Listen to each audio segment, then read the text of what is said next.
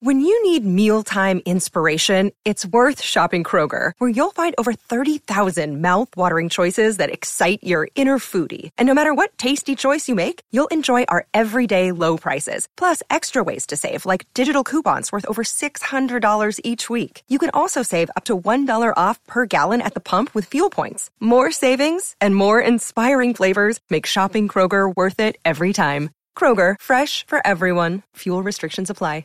You're listening to a Score North podcast right now, and if you're a business owner, so are your customers. In fact, I could be talking about your business right now, telling the tens of thousands of loyal fans about you and sending them to your business. Find out how you can partner with your favorite Score North podcast. Visit scorenorth.com now and enter keyword partner. Fill out the form, and we'll get in touch with you quickly. Once Phil, Judd, Declan, or others start talking about your company, you'll be amazed at how many fans start showing up. So visit scorenorth.com now and enter keyword partner. Hey there, Mackie and Judd with Rami listeners. We're asking you to help us improve the listener experience of this show, whether it's segments, advertisements you hear, you name it, by going to scorenorth.com, keyword MJR, and filling out a quick survey. You can help make the show better. Please help us cater this show and the ads to what you want. Scorenorth.com, keyword MJR. And if you fill it out, Judd will give you an awkward bro hug next time he sees you, I promise. Are we ready?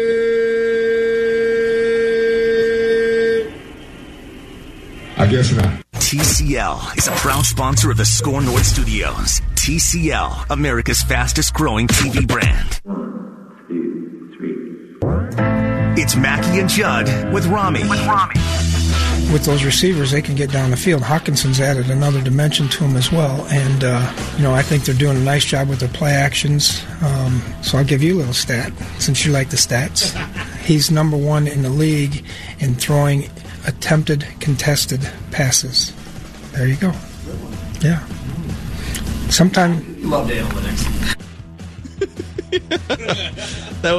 Was that Zimmer taking a shot at Matthew Collar? No, he's giving him a stat. Our own Matthew Collar? It was a back and forth. Was it a shot? No. I know you like the stats. No, Zim has won 2 consecutive games. He's in a great mood. He was fun Zim today. He's feeling himself this week. Yeah, it's great. I would be too. I would be too. After what they went through for a couple of weeks, and then you turn it around like they have, I'd be feeling myself too. And then you look at the schedule and you're like, the Lions are still the Lions after last week. They blew a 13-point lead. I'd be sweating that. I would be sweating that Thursday night game, because Thursday night games get wacky, and my quarterback is probably going to want to prove something to Washington. But you're feeling pretty good if you're Zim today. One game at a time, Phil Mackey. You're not looking forward. You're not looking back. Just Detroit. Well, actually, I've got a. I know you guys on Ventline today went through the Jalen Ramsey price tag, and we should definitely get into that on our show too. But Rami was digging through some of the power rankings, or the pecking order, as we have evolved it now to be non-football rankings. You guys look at those? You put any stock in those? Into power rankings? Power rankings. My own, for sure. Well, you have your own power rankings? We did for a long time. Judd and I used to do the pigskin pecking order every football season for like 3 years, and then we just took the pecking order and made it things that are outside of football rankings. Okay. But our biggest argument was always Judd would rank the teams based on a snapshot of right now. Like if there was a 4-0 Bengals team versus a 2-2 Seahawks team a few years ago, I would put the Seahawks above the Bengals, because I don't care that the Bengals are 4-0. The Seahawks have Russell Wilson, and they're better. So I always I've looked at power rankings less as what did you do this week and what's your record, and more as if this team played this team right now, based on everything we know about that team, who would win the game? Sure. So I don't know. I look at it as sort of a referendum on the league. I look at them as confidence rankings. I think power rankings is misleading, and a lot of people roll their eyes when they see power rankings. Today on Score North Live, Danny called them fake standings. That's what he called power rankings, and I can see why you would do that, because big picture, they're kind of meaningless. I call them confidence rankings, though. Okay. I think that's the best and most productive way to look at it. It's a measure of how confident you are in a particular team at the moment. Yeah. At the moment, as compared to a week ago. All of them will show you where they are now and where they were a week ago, showing how much they've jumped in terms of whatever writer's confidence is in that particular football team. And at The Athletic this week, they jumped in both The Athletic and ESPN. On ESPN, 14-10. At The Athletic, they went from 13-7. Now that is a rapid ascension. Here's another one. Football Outsiders, analytically driven. You like the stats, right? You like that. I had a stat for you. Stats. They were actually 7th so they have a stat called DVOA for Football Outsiders, which basically takes into context offense, defense, special teams, and the context in which you're gaining the yards, right? If you're down by 40 points and you gain a bunch of yards, you don't get credit in this context. They were 7th last week, and now they're 4th, according to Football Outsiders power rankings. Whoa, 4th in the league? 4th. Here's the rankings. Top 3. New England, San Francisco, Kansas City, Vikings. Really? Yes. So here's the question, okay? Do they have where they were ranked last week? Yeah, 7th. Oh, 7th. Okay. Yeah. Which is still high. So here's the question that Rami and I were kicking around before the show started. We'll bring it to the audience and to Judd here. Is the leap that the Vikings have made, or the place that they're at in some of these power rankings or confidence rankings, whatever you want to call them, does it reflect the way that you guys have felt about the Vikings ascension the last couple weeks too? Are you riding that same wave as the power rankings with the Vikings? Personally, no. I've got to see way more. I've got to see. I've seen one game in which I said, okay, Philadelphia is definitely a flawed defense. Their pass defense is not that great, but that was still a good win. Like, that's a nice win. That's a good game. But Atlanta, Oakland, and the Giants, sorry, win those games, win them big. I don't care. So, to me, what they did against the Eagles on Sunday is a nice start, and I'm impressed. But I'm telling you, I believe it's the first game back after the bye, and it's probably the game that I have circled 1,000 times right now, at Seattle Monday night. Through that game, show me a lot. Show me a ton. Show me, and end it by having your quarterback, who's never won on a Monday night before, go into a tough place to play on a night that he struggles and play well. And if he doesn't win, okay, I'm almost fine, but how does he play? And how does your team play? So to me, the Eagles game is a good start of things, you guys, but it's just the start. I can't be like, oh yeah, I'm in now. Yeah. I got to see way more. I think that there's like a prerequisite checklist. You're filling out your playoff application form, right? Yep. Or in the Vikings case. Denied. What position are you seeking? Yeah. Just a wild card. Just a wild card. That's all I'm looking for. We'll get back to you on that, but sir, right now I just don't see it. So your playoff application form, and when you were sitting at 2-2, after the Chicago Bears drubbed you and made you look like clowns, and Stephon Diggs skipped out on practice and got fined $200,000, and your franchise was kind of a laughingstock of NFL media and TV shows, you're filling out that application form, and the first 2 boxes to check are, well, if you want to proceed with the other sections of this form, you must beat the Giants on the road and beat the Eagles at home, right? Yes. Because if you can't do those 2 things, you are not allowed to submit a playoff application. So to me, they have checked the first 2 boxes of the post-Chicago game playoff application, and Judd mentioned one of the boxes is for sure that Monday night game against Seattle. Now, you can still... I think there's like a separate part of the playoff application form, which is how far into the playoffs would you like to proceed? And I think you can lose that game to Seattle in 5 weeks or whatever, the 6 weeks. There's some games you can lose and still be a playoff team. But this team is not built to be just a playoff team. This team is built to do more than just get to the playoffs, right? Like everything about it. If my confidence in the Vikings was on a line graph, we just it was at a certain level, you know what I mean? Like, let's say my confidence was like a 6 in the Vikings, and it crashed hard after a couple of those losses and all hell breaking loose in that locker room. Like, the line just dipped precipitously and fast. And now they've kind of worked their way back up to where I was to start the season. And I say that because they still have the same questions that they had to start the season. Like, the offensive line, was that fixed or at least improved? I haven't seen anything to necessarily answer that question. Did you take Kirk Cousins to the next level with an improved offensive line and a new scheme that you hope works? I haven't gotten the answer to that. Can Dalvin Cook stay healthy and dynamic for 16 games?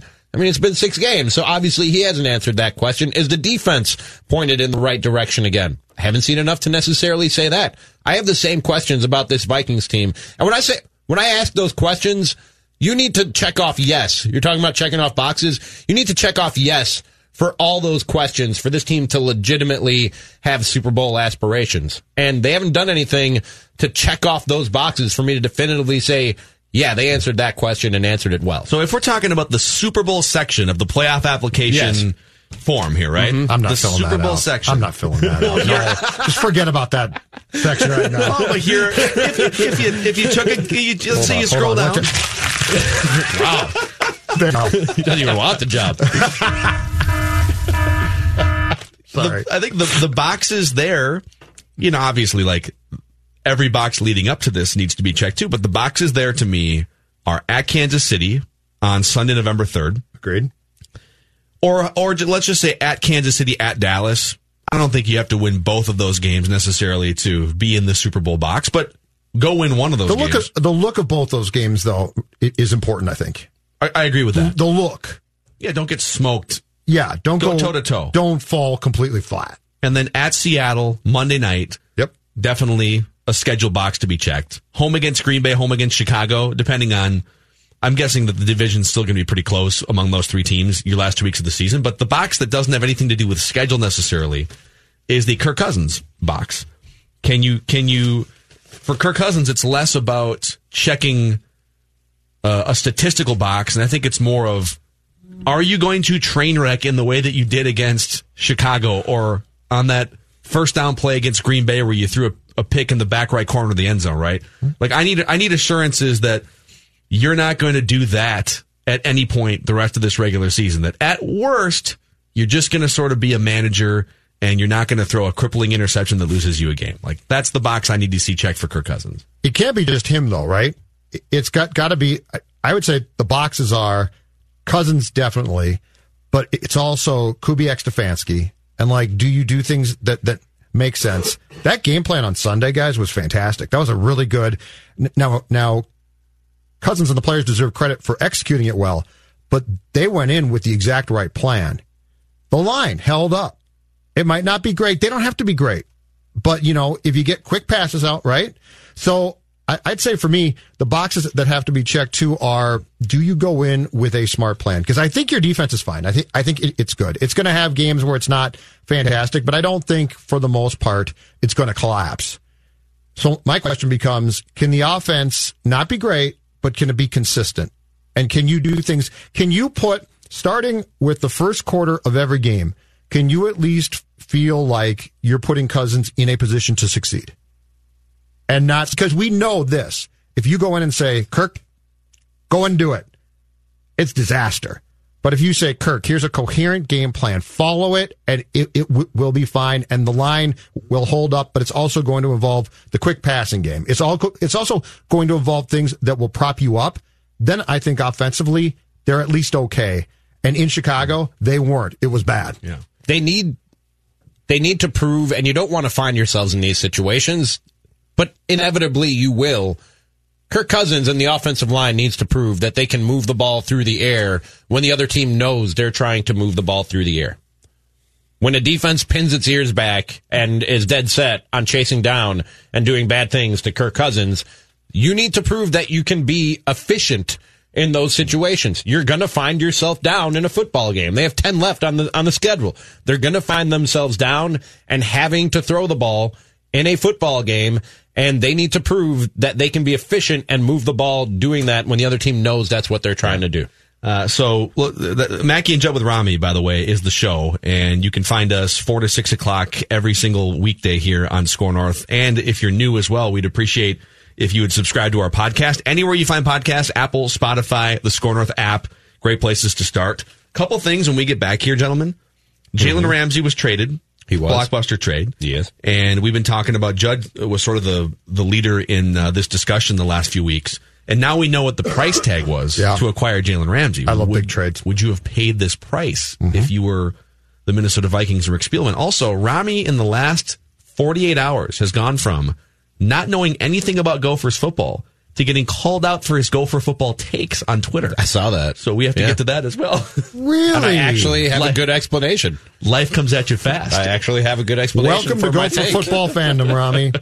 And the number to call, by the way, is 651-646-8255 if you want to chime in. 651-646-8255. Federated Mutual Insurance Company is here to help you. Now, if you're a Gopher football fan out there, and you're Rami and you're learning to love as we go through a 6-0 season here, soon to be 8-0, just know that Federated Mutual Insurance Company is a proud partner and sponsor of Gopher Athletics. So if you're a maroon and gold business owner, I can't think of a better place to partner up than with Federated Insurance. Federated has been around in the state of Minnesota, based in Owatonna, since the early 1900s. And they've been creating custom playbooks, if I could steal a football metaphor, of specialty insurance products and risk management strategies for businesses going back a long, long time. Get in touch with a Federated marketing representative by going to federatedinsurance.com. You can also visit that website and find out all the industries that Federated protects. Federated Insurance, it's our business to protect yours. Mackie and Judd with Rami on the all-new Score North and the Score North app.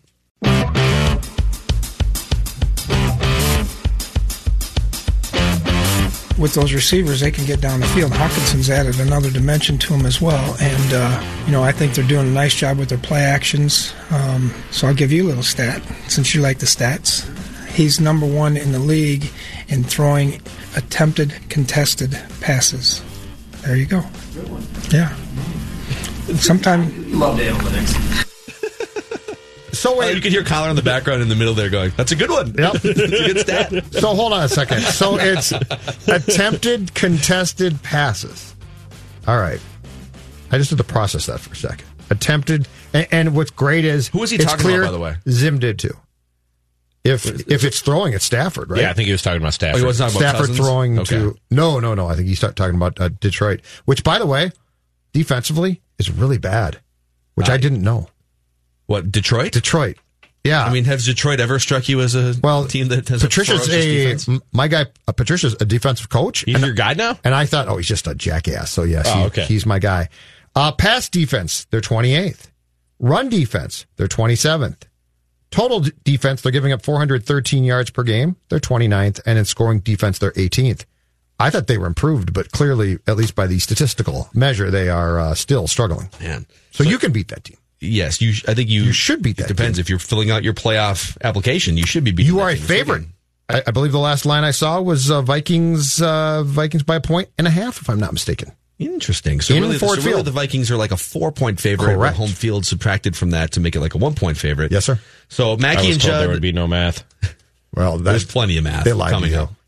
Actually, there's some math involved here. If you've got your, do you have your, what's that chart that shows you like what a draft pick's value is and the points? Oh, the Jimmy Johnson, the old school Jimmy Johnson chart. You might Draft want that. value chart. Because here's the question. And by the way, speaking of Matthew Collar and the interaction there with Mike Zimmer, tomorrow on Purple Daily at, I believe, 2:20 tomorrow, the second segment of Purple Daily, Carson Palmer is going to join the show with Alex Boone and Matthew. So if you're not listening to Alex Boone on Tuesdays and Thursdays on that show, or if you just ran out of coffee and you just need a jolt, it's a treat. He's great. Alex Boone is part of the Score North team here. I know he's getting out of it when he drops a dude.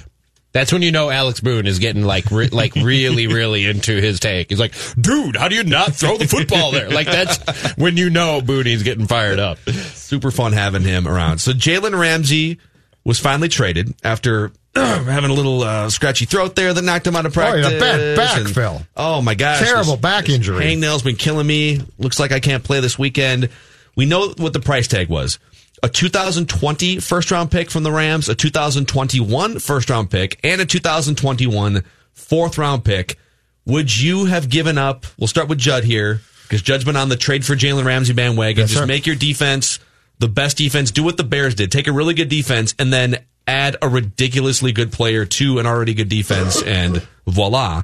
Would you have traded those 2 first-round picks and a fourth-round pick for Jalen Ramsey? This is going to surprise you. I would have traded a first. I would have traded a third. So 1 pick higher than the fourth rounder that the Rams traded. I would have included Trey Waynes. I don't think I would not have done 2 first-round picks. It's too much. I just think it's too much. And it still sounds great. And if you took, because there's no question that Xavier Rhodes has fallen off, and I think is in his last year here. So if you took Rhodes sort of out of the equation to a certain degree and put Ramsey in, your defense would be lights out. I think the Vikings right now, scoring defense, are either in the top 6 or 7 in the league. Mm-hmm. So if you added Jalen Ramsey, my guess is you would get up to the top 3. So there are compelling reasons with this current roster to certainly consider it and do it. But that being said, I don't think I could have brought myself to do 2 first-round picks. I think it's just one. It goes one too far for me, because now you're giving up, a 2020, 2021. You don't have a first-round pick till 2022. It's a little too much for me. Ramir, you giving up a 2020, 21, and to first-round picks and then a fourth-round pick in 21? No.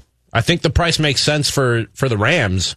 I don't think it makes sense for the Vikings for a couple of reasons. One, you're not as desperate at the cornerback position as the Rams are. After they traded Marcus Peters yesterday, and that apparently was something that had to happen according to people inside the Rams organization that had just run its course, they were desperate for a cornerback, and those were corresponding moves. They knew the Ramsey trade was coming when they made that deal, but they were far more desperate for cornerbacks than the Vikings were, and they're just far more desperate in general, which is crazy to say. With the fact that I'm sitting here at week 6 and saying the Rams are more desperate than the Vikings at this point, but it's absolutely true, because you look at the expectations and where they thought they were in their competitive window, they were the clear-cut favorites in the NFC this year. It was in a lot of people's eyes, a foregone conclusion because of the great Sean McVay that the Rams would be the NFC representative in the Super Bowl. And they're no longer the best team in their division. They're 3-3.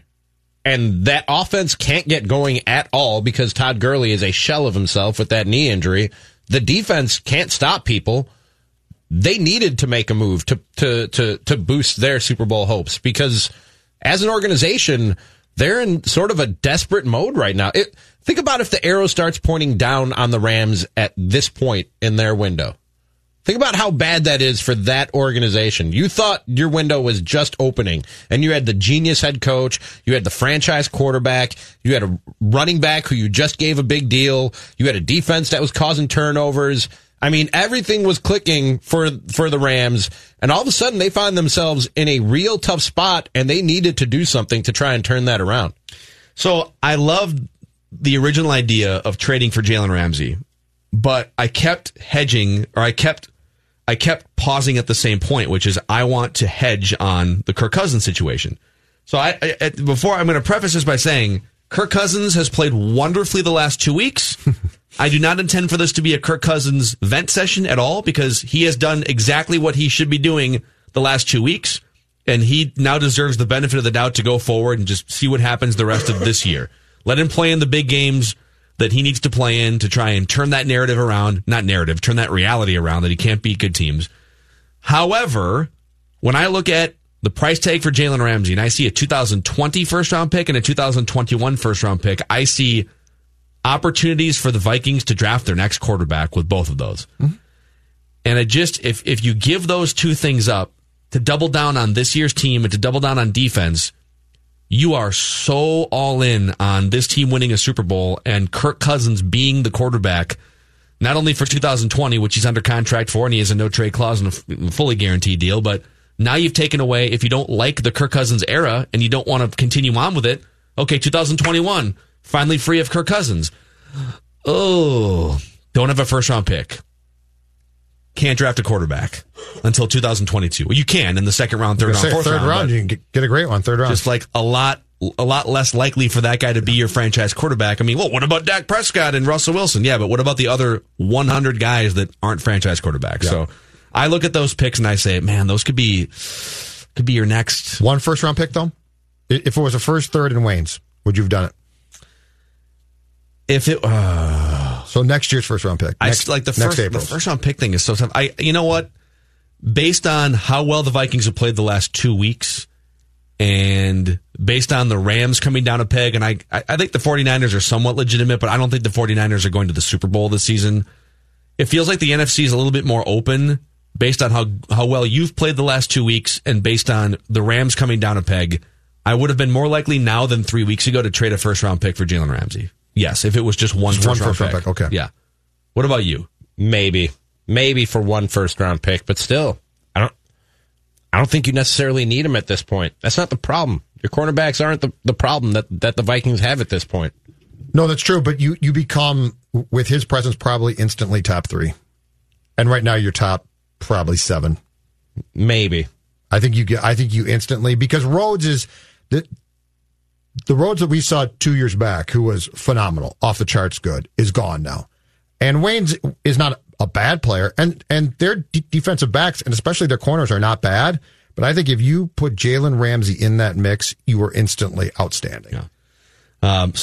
If you have thoughts on it, tweet at us at Jay Zulgad, at Phil Mackey, at Rami is tweeting, at Score North, SKOR North. And the Rams, by the way, now do not have a first-round pick until 2022. Yeah, but they do have Jared Goff. If you believe that Jared Goff is a long-term 10-year quarterback, that's becoming more questionable by the week. I think Jared Goff, his success is contingent on Todd Gurley and Sean McVay. I think having a running back... I think Gurley's cooked, don't you? I think having a running back who other teams fear in that system is what made Jared Goff what he was last season. I think Gurley's done. That's a strong possibility. It's been rough. That's a bad knee, and it's been really, really rough. He did Todd Gurley's first game. He hasn't rushed for 100 in any game this year, but he's also hasn't even been given the ball 20 times in the game this year. And their line's not good now. So pick up Malcolm Brown in your fantasy leagues, kids. That's Robbie, fantasy expert. Children out there, I want you to put your homework down. I want you to move away from your math book, put the encyclopedia down, and pick up a running back. There's money in fantasy football. I don't know if there's money in science books. Just saying. There could be down the road, but you're talking about immediate gratification. And it's 2019, so I really can't argue with you. Exactly. Play DraftKings, kids. Exactly. Play DraftKings. It's on the books. I mean, this is a guy who used to play online poker in all of his college classes. I remember Judd Zulgad spoke in one of my college when you were playing online classes, poker. I was playing online poker in the back the whole time. See, this is the type of thing. You'll never succeed. You'll never make it, You'll never make it. You got no chance. You got no chance. Tweet from Dustin here. He tweets to at Rami is tweeting. This is from, he must have podcasted the Monday Score North live show. He says, I'm listening to your brief Gopher football talk with Mackey and Manny. Why is it that you default to PJ Fleck is going to leave? The Badgers are having a great year. Will Paul Christ's name be at the top of a lot of open job lists? Before you have a chance to respond to that, I just love how 2 days ago Rami was like, guys, you told me I didn't have to know much about Gopher football when I took this job. Yeah. And so I know now nothing. They're 6-0. What do I do? And like within 48 hours, people are already coming at you for your Gopher football takes. So. And this is what take. And you've got takes. That's what I love. This is what take I can stand behind, because this isn't unique to Gopher football. Are we not familiar with the idea of a stepping stone program here in the state of Minnesota? Are you guys just in denial about that? We know all about it. It's funny because we know all about it. Going back to Lou Holtz is the ultimate, broke our hearts as a stepping stone. So Lou Holtz was the Gopher coach for 2 years in the mid-1980s. He went from, was it Arkansas to Minnesota? Yep. And our guy Pete Najarian played for Lou Holtz. And Lou, even I think, told the university and the fans beforehand, hey, I'm here. I'm ready to rock this thing. Took the Gophers to a bowl game. It was great. But if Notre Dame comes calling, I'm out of here. It was supposedly in the contract. Yeah. That very school. And Notre Dame came calling. Paul Christ ain't going nowhere, because Paul Christ literally was born and raised a Badger. He grew up in Madison, played football at Wisconsin, and now came back as the head coach of the Wisconsin Badgers. That's his destination job. That's his Notre Dame. For Lou Holtz, it was Notre Dame. For Paul Christ, it was Wisconsin. Minnesota ain't that for PJ Fleck. With my very minimal knowledge of Minnesota Gophers football, I can confidently sit here and tell you Minnesota is not PJ Fleck's destination job. If he succeeds greatly here, he's off to the bigger, better deal. So that's college sports. And that's at Rami is tweeting. And if you want to text him, his number is... Tell him, though, Phil. He's inflaming the very fear of which Gopher fans constantly spend their existence. But let me... Which is we're going to be left fear. Well, just know it's going to happen, which and is true, stop fearing it. But it's true of football. It's true of basketball. Okay, let me put this. So if you ranked everyone on our staff, how much maroon and gold runs through your veins? Ross Brendel's up there. I'm up there. We both went to the University of Minnesota. So I have... you guys do the thing, too? It's the... Well, no. It's okay. You went to the... You put a little emphasis on the... Oh, sorry. University of Minnesota. No, I would never, ever. Right. Okay, good. Now, let's beat Rutgers first. Don't forget, I went there for a year. Okay, don't leave me out. So Joe's got a little maroon going through his veins. I was a Goody guy. I agree with Rami. I don't think let's play this out. Okay, let's say this is for real this season. Let's say they start 8-0 and maybe they even win 11 games for the first time basically ever. And maybe they go to maybe PJ Fleck pays off some of these promises. Maybe they go to a Rose Bowl and they're rowing the boat all the way through next year's schedule, and they go to another Rose Bowl. This is a lot of maroon and gold. And then there's another Rose Bowl after that. A lot of maroon and gold. And a national championship. Maroon and gold in your veins, huh? Of course he's going to leave. Matty down the road. He's going to, and I have no problem with him leaving. He'll leave if that happens, and we're getting way ahead of ourselves here because thank you. The Gophers winning a Sun Bowl right now is the highlight of my life watching Gopher football. Or what was it, the Gator Bowl? They won the Gator Bowl or something. Or they won some... they won a Sun Bowl. 99, right? What was the bowl game? They went like 8 times to it seemed like. I feel like they won a bowl game. Was it against like Georgia Tech a few years ago? They beat Bama in the Music City Bowl in like 2004. They won a Of course, that was coached by Mike Shula, I believe, at that time. Before it was pre-Nick Saban, of course. But I don't care. Like, I've said this about, because people have said this about like Tubby Smith and Richard Pitino. Like, well, if they have a good year, they're just going to leave us. And my philosophy there is, if you're good enough to use this job as a springboard, think about the condition in which you left this job. It means that it's a pretty damn good job for the next. We should welcome this as a springboard. Like Tracy Claeys didn't use this as a springboard. Tracy Claeys got fired, right? Like we haven't had someone come in as a Gopher basketball coach or a football coach in maybe 30 years that has successfully used us as a springboard.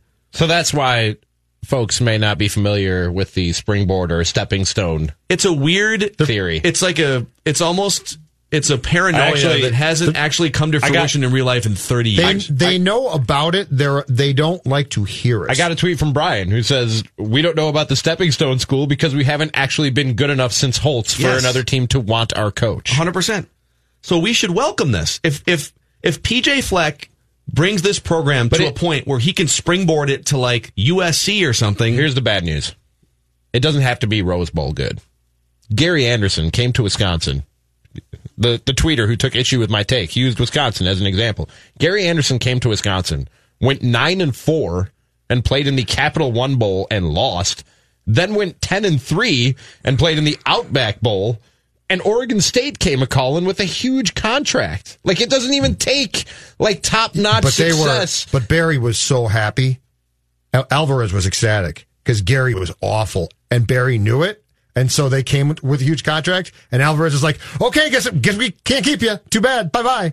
I love how the mocking tone in which Rami was like, I mean, they went 9-4 and 10-3, and I'm thinking as a Gopher fan, oh my God, that'd be amazing. But those aren't, you talked about but Rose Bowl. But he was a bad coach. You talked about PJ Fleck taking him to a Rose Bowl for another program to come a-calling. I'm just bracing Gopher fans and telling you, it's not even going to take that type of success for a bigger, better deal to come a-calling PJ Fleck, and he probably takes it. Here's what, but to get that job, he's probably going to have to beat, and if he does, awesome. Penn State, he probably got to beat. If he beats Wisconsin, but like this, the stretch of games that we discussed with Pete on yesterday's show, if you are successful there, then it might happen. But you know what? If you're successful there, awesome. That's great. Good for you. You know, beat Penn State, beat Wisconsin, which is going to be incredibly tough. If you win those games, then yes, there's a chance he departs. I do think, though, that we've gotten into an era in football now, guys, we're a little bit different, where it felt like previously that if you had success, guys would just bolt for programs. It takes so much now to build a good program. Perfect case, Tennessee, right? Tennessee's a mess right now. I feel like 10 years back, you got offered that job, you'd be like, okay, I'm the Vols coach, it's great. Now, it's not that you wouldn't take that job, but I do think you vet that job more because you don't want to put yourself as a rising coach in a position to fail instantly. Yeah, Nebraska's the same way, too. Yes, exactly. But those jobs used to be like, I'm gone. And now it's like, you know what? I'm going to find out more about the job. Yeah. So I'm not sure that PJ Fleck, 15 years ago, the PJ Flecks jumped at jobs instantly. 2019, not saying he wouldn't take a job, but I think he looks at jobs a lot more closely and says, is this a really good job, or is this once a name school that right now is essentially athletically a dumpster fire? Do you guys think, here's another Gopher football question for you. The Gophers have 3 remaining home games, One of them is against Maryland in a couple of weeks here. And then they get a bye week. There's two other home games, I think, that have some college game day potential. So we've never had a good enough program around here. There's been enough rivalry games, right? There's enough Michigans and Wisconsins and Iowas on the schedule to where I'm sure if the Gophers were relevant enough late enough in the season where ESPN would gladly say, hell yeah, let's go to Minneapolis, top 15 market, go put the guys outside. So the game against Penn State, right now Penn State is ranked 7th in the country. What's that date, Phil? That would be November 9th. Okay, thank you. So Penn State is ranked 7th in the country right now. And I believe that would be week 11 in the college football season. And I think Penn State has a game against Iowa before they play the Gophers. The Gophers should go 8-0 bye week and then into Penn State. They beat them, right? They played, right? Well, Penn State, Iowa? Yeah. They beat the Hawkeyes on Saturday. You're right. I'm sorry. That game's done. Yeah, Penn State has one. They have a game against Purdue, I think, this weekend. Okay. I know they have one game that is not at Michigan State. And I'm sorry, they get Michigan and then Michigan State.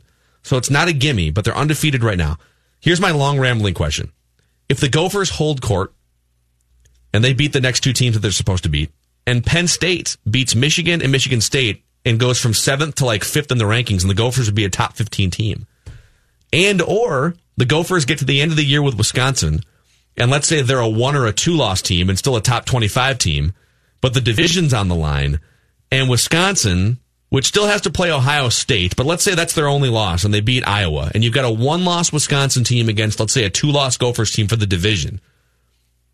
Are we on the radar here for a college ESPN College Game Day? Could we get a little Reese Davis, I could see that happening. Lee Corso. That's probably the biggest game of the week. Lee Corso putting a Bucky head on. If they're playing, well, he'll probably put a Badger head on. But yeah, it's yeah. If it's Bucky, if it's for I'm sorry. If it's for the division, yeah, that's a strong possibility, I would say. So here's the but I just pulled up the schedule. LSU plays Alabama on the same week that the Gophers play Penn State. It's been nice seeing you guys. Bye. We've got a reporter in Minneapolis. Let's send it over there. Okay, thanks a lot. Now back to our game. If College Game Day does come to town, we need to come up with some kind of sign that we go out and put up behind Lee Corso and the guys, don't we? That's all you. Some kind of Score North sign. Yeah, what's the sign? I don't know. We'll have to brainstorm. We're good at that around here. We really are.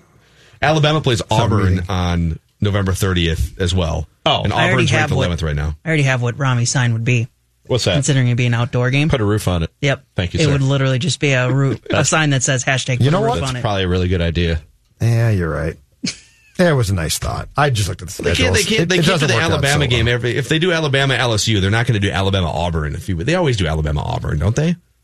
If you have a chance to go Minnesota Wisconsin, I'm just saying game day is Depends in play. which is the better opponent. In February, or when is this happening? February. When is this? I'm sorry. College football's done by December. Yeah, you're right. When is this happening? What is the Super Bowl? I think my point was the weather. They'd probably College game day at the Super Bowl. rather be at Auburn, Alabama. I'd agree with that. If it's That's a December. solid point, Yeah, but not in February. No one's going anywhere in February. Wait, Rami, do you think college football goes till February? Yes. You really didn't know much about college football, did you? No, it was a slip of the tongue. I know college football ends on January 1st. Well, now it's later. You know what's going to happen? The big bowls happen on January PJ Fleck's going to 1st. win that big game I'm on not a February complete 15th idiot. and leave us. February 16th, he's going to take the job. I don't appreciate being laughed at, guys. Poll question. Did Rami really think college football goes until February? I'm sure this will be a totally objective poll. Oh, my It's God. been a tough day so far. You thought the college football year went to February. TC the Bear, Yeah. gone. I mean, Actually, we should pour one out when we come back for our guy TC. We got to find out what happened. that there, didn't don't we? bother me at all. I've got some DMs out. Doesn't bother you at all? I'm just kidding. I don't Phil's know. got connections on I don't TC know the Bear. guy. I just know he beat me in a home run derby. Phil saw him once, He did talk to me. not clothed. I saw him half naked. Which was what? Yeah. He's told the story before. You've heard the story, right? You heard this story a couple weeks ago. Yeah, Phil told the story. Yeah, I walked in on TC Bear. Yeah. Oh yeah. In a compromised position. Wearing It turns out only he part wasn't of a the bear costume. It turns out he wasn't really a full bear. Well, it was. He was more of a full bear than other bears. Let's talk about Luther Brookdale Toyota, 694 in Brooklyn College Boulevard. football, November-ish. So I can't get enough of the 2019 RAV4 XLE that I've been driving around since the late part of spring, early part of summer. Took a road trip up to Door County last weekend and had to brave a bunch of bad elements. I know there was snow in the Twin Cities. There was sleet and hail and snow on the way back from Wisconsin as well. And I marvel at the safety features and the lane sensory devices, I guess, if you want to call them that, on the dashboard that keep you safe and the features. People, I think they call them features. What did I say? Devices? Devices? Yeah, features. Like, I know as much about cars as Rami knows about college football. You know, that's why. That's not fair. I know more about college football than you know about cars. Cars are sold year-round, though. But if you're like me, you don't know a lot about cars. Fair. You need to have someone like Luther Brookdale Toyota that gives you the peace of mind in that service department when you're buying something new. It's great. We'll come back. We'll talk more about the TC Bear news that came out today. We'll pour one out. Mackie and Judd with Rami. Jonathan here with the Score North download for this hour, brought to you by Tondrick Financial. Minnesota United, they open up MLS Cup playoff action this Sunday at Allianz Field against the LA Galaxy. And Score North, we're looking to send you to the game. Just have the Score North mobile app be registered, and you can enter for your chance to win a pair of tickets to this Sunday's game through the listener rewards. And don't forget, you can join Dan Terrar, Callum Williams, Kindred D. St. Aubin, Jamie Watson, and myself this Sunday for Minnesota United playoff action. As I said, they host LA Galaxy in the first round of the 2019 MLS Cup playoffs from Allianz Field, pregame at 7 p.m. with kickoff at 7:30 right here on Score North on AM 1500, scorenorth.com, and the free Score North mobile app. That's been your Score North download. Now back to Mackie and Judd with Rami. All right, thank you, Jonathan. Twitter follower tweets into the show at Score North. Mike J reminds us that Glenn Mason was rumored to leave what seemed like every single year. Consistent 8-win teams by PJ, and the rumors will start because that's a good run for a Power 5 team. You know, Glenn Mason had the one big pop-up year where they went 10-3. That was the Sun Bowl win season, which they lost a 3-touchdown lead to Michigan. Not that I'm still bitter about that from 2003. How many... Barely remember it, huh, Phil? Not still thinking about that on a regular basis. Fire Mason. Okay, Judd, this is not a fair question for Rami, who knows a lot about college football. I think college football is played into February. I don't even know what part of my brain that crawled out of, dude. March gets incredibly tough because then they just keep going. How many, besides that one 2003 season, how many 8-win seasons do you guess Glenn Mason had? Including the bowl games. Or even counting it. Counting it. How about counting it? Started in 97. 8-win seasons, two others. Yes. That's a good guess, by the way. Thank you. Yeah. Well, it's my rich knowledge of Gopher football. But I almost feel like people would get, like the vast majority of people would guess, he was an 8-win coach on a regular basis. Well, they went 3-9, 5-6, 8-4, 6-6, 4-7, 8-5, 10-3, 7-5, 7-5, and 6-7. Yeah. So that's sort of the bar in my life. That's the most successful a Gophers football coach has been in my life. Keep in mind, before Glenn, it was awful. Wacker, awful.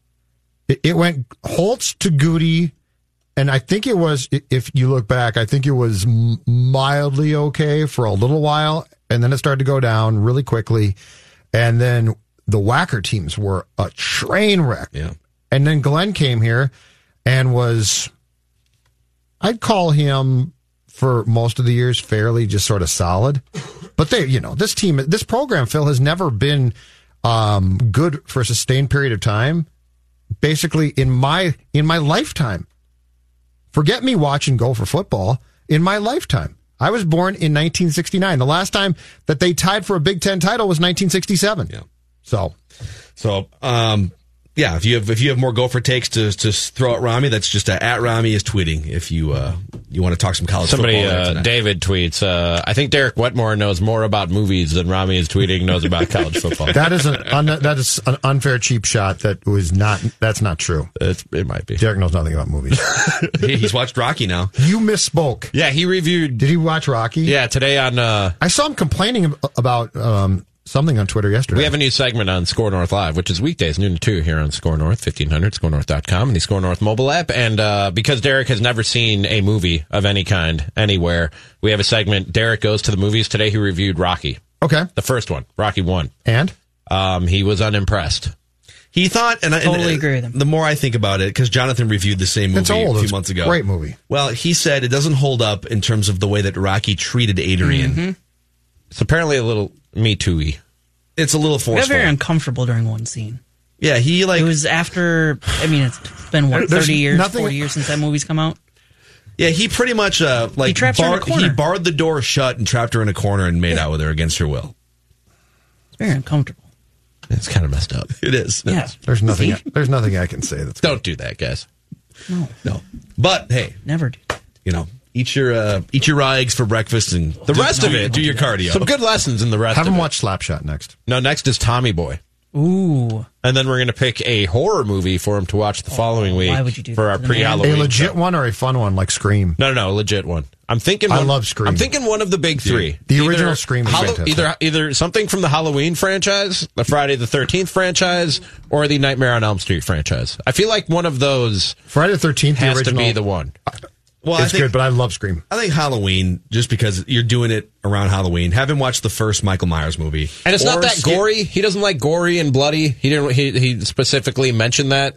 So maybe we should find something gory and bloody. This But should not be his Saw. choice. Saw. Yeah, Oh, boy. the Saw yeah, movie. that's- Have him review the whole straight Saw up the borderline series. for you. Dude, I love how like Saw started off. The first couple Saw movies were very much plot centric and just a mental thriller for 2.5 hours. And by the time Saw 9 came around, it was like a porn movie where, all right, let's just start cutting people's limbs off right away. Let's just get right to it. How many Get right Saws to the were there? action. it turned into a snuff film. I think there's like 9 Saw movies. Wow, hold on, Yeah. I'm gonna find this. Well, now they've rebooted the franchise, haven't they? Of course they have. Did it ever go away? There's been 8 Saw movies. Well, they restart. Well, they're putting a different spin on it. They're going back to the plot, I think. Well, that's going to save it. Right. Amazing. Headline from StarTribune.com today. Twins part ways with human who's been TC Bear since 2000. He's never missed a great home headline. game. That is a really strong headline. I feel like we need some. I gotta say. a sad bed here to play below this story. Well, This here's is sort of sad. I think as you get through the story too, it's even more sad because There's still going to be a TC the Bear, isn't there? yes, This was a person, Rami. This was a human being And I with feel feelings. for him. I met TC the Bear, He or the beat- guy, the he human, beat you. the human that was Yeah, TC. he took it to you in the softball. head. Greg Wilfart is no There longer were shenanigans. he's no longer portraying the wide-eyed and permanently smiling mascot that has embodied. I need to see TC Bear against Tony Dungy in a staring contest. Stat. I got my money on Dungy. He's no longer playing the smiling mascot that he has embodied since the caricature's birth in 2000, a role he played without missing a regular season or playoff game for 20 seasons. Not that there were many playoff He games. was the dude in the suit for 20 seasons. 20 Yeah, seasons. this is why it's sad. Here's what's cold about it, okay? Dustin Morse, our friend Yeah. and the director of public relations for the Twins, said, quote, "The Twins have made a change." When asked for... You think this was analytics driven? Yes, I think this is Falvey. No, it's Rocco. You know what happened? Rocco didn't like the bear. When asked for a follow-up, Dustin stuck to his original statement, which is, the Twins have made a change. I'm paraphrasing this part. Oh, no, here it is. Here's the direct quote. Greg departed the organization. We thank him for his many years of service.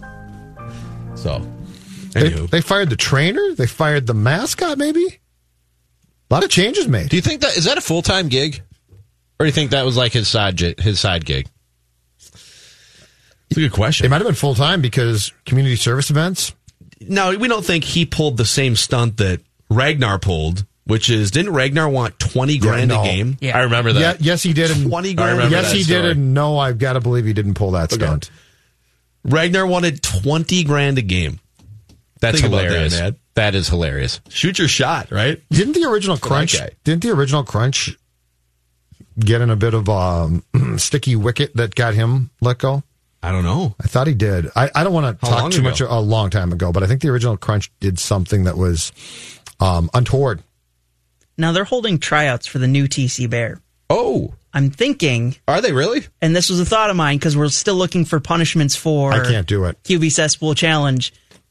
we have Gladly. to do this. I would gladly do it. Do you know when I'm the tryouts are? claustrophobic, so Do you I know when can't. the auditions are? I have no idea, but I would saw that love they're to be holding TC the Bear. There was a story out there that they're holding tryouts. So I would love If to you be got the TC gig, Bear. you would have to quit this job. You realize that? You don't think we could work? Oh, my God. You guys can work with me on the schedule? Hold on. Yes, we can. Okay. Yes, let's make this happen. boss says we can. So Right. They just filled out the story. Here's more on the story. Okay? Oh, my God. So, Greg. Breaking news on TC the Bear? Greg was one of about a dozen people who auditioned for the original role, said Patrick Klinger, who used to work. Wait. So he's the first and only TC the Bear? yeah, Yes. It's been the same guy in the costume For since every home game, yeah. since TC was a For thing? 20 years, yeah. So there was no TC no. pre this guy. Correct, Okay. yes. All right. Yeah. Wow. There was no mascot. So there was about a dozen people who auditioned for the role. And according to Patrick Klinger, who was the Twins' VP of marketing at the time of the creation of the mascot, we know Patrick. Yes. And he's quoted as saying that the original TC Bear, Greg Wilfart, struggled in the interview portion of the audition, but he was by far the best once he put the costume on. It was just the way that he engaged with those who were judging the auditions, his demeanor and his enthusiasm. So he botched the interview, but when he put the costume on and just hit bombs, I guess, over the baggie. What if he just refused to talk in the interview? Same way he did when he had the costume on. What if that was just a thing? So Greg, tell us a little bit about yourself. What would you say are your greatest strengths when it comes to potentially being a mascot? Greg? You're perfect for the job. You're hired. Wait, I want to know more about his struggles. He's just sitting there waving. Just a goofy, permanent smile. Hi, everybody. Look how long I can go without blinking, everybody. So many more questions I have now about how this all unfolded. Jonathan, find out information about when the audition is happening. Yeah. Okay, we got to make this I happen. need to be there.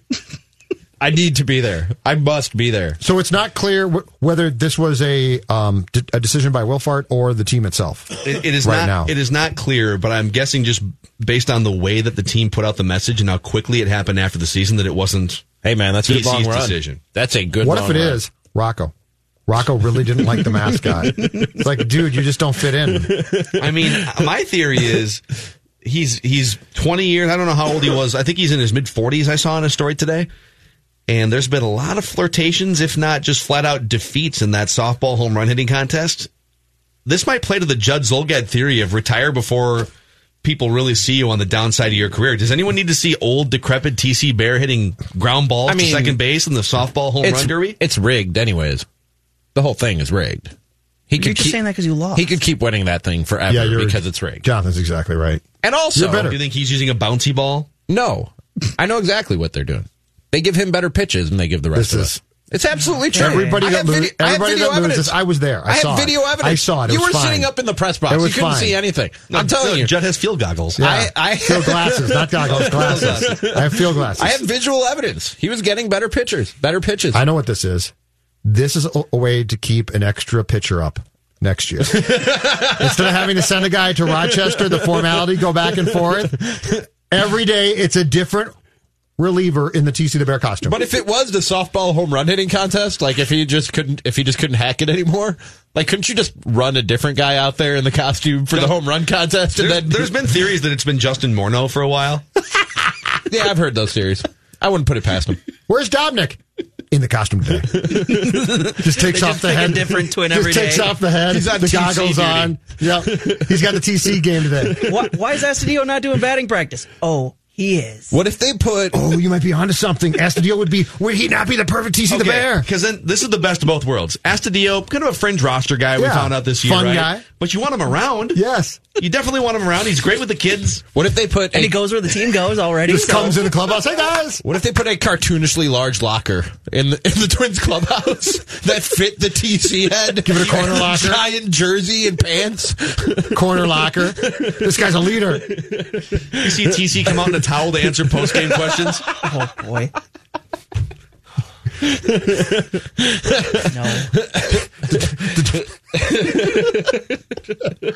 Maggie and Jelly TCL is a proud sponsor of the Score North Studios. TCL, America's fastest growing TV brand. 1, 2, 3. It's Mackie and Judd with Rami. All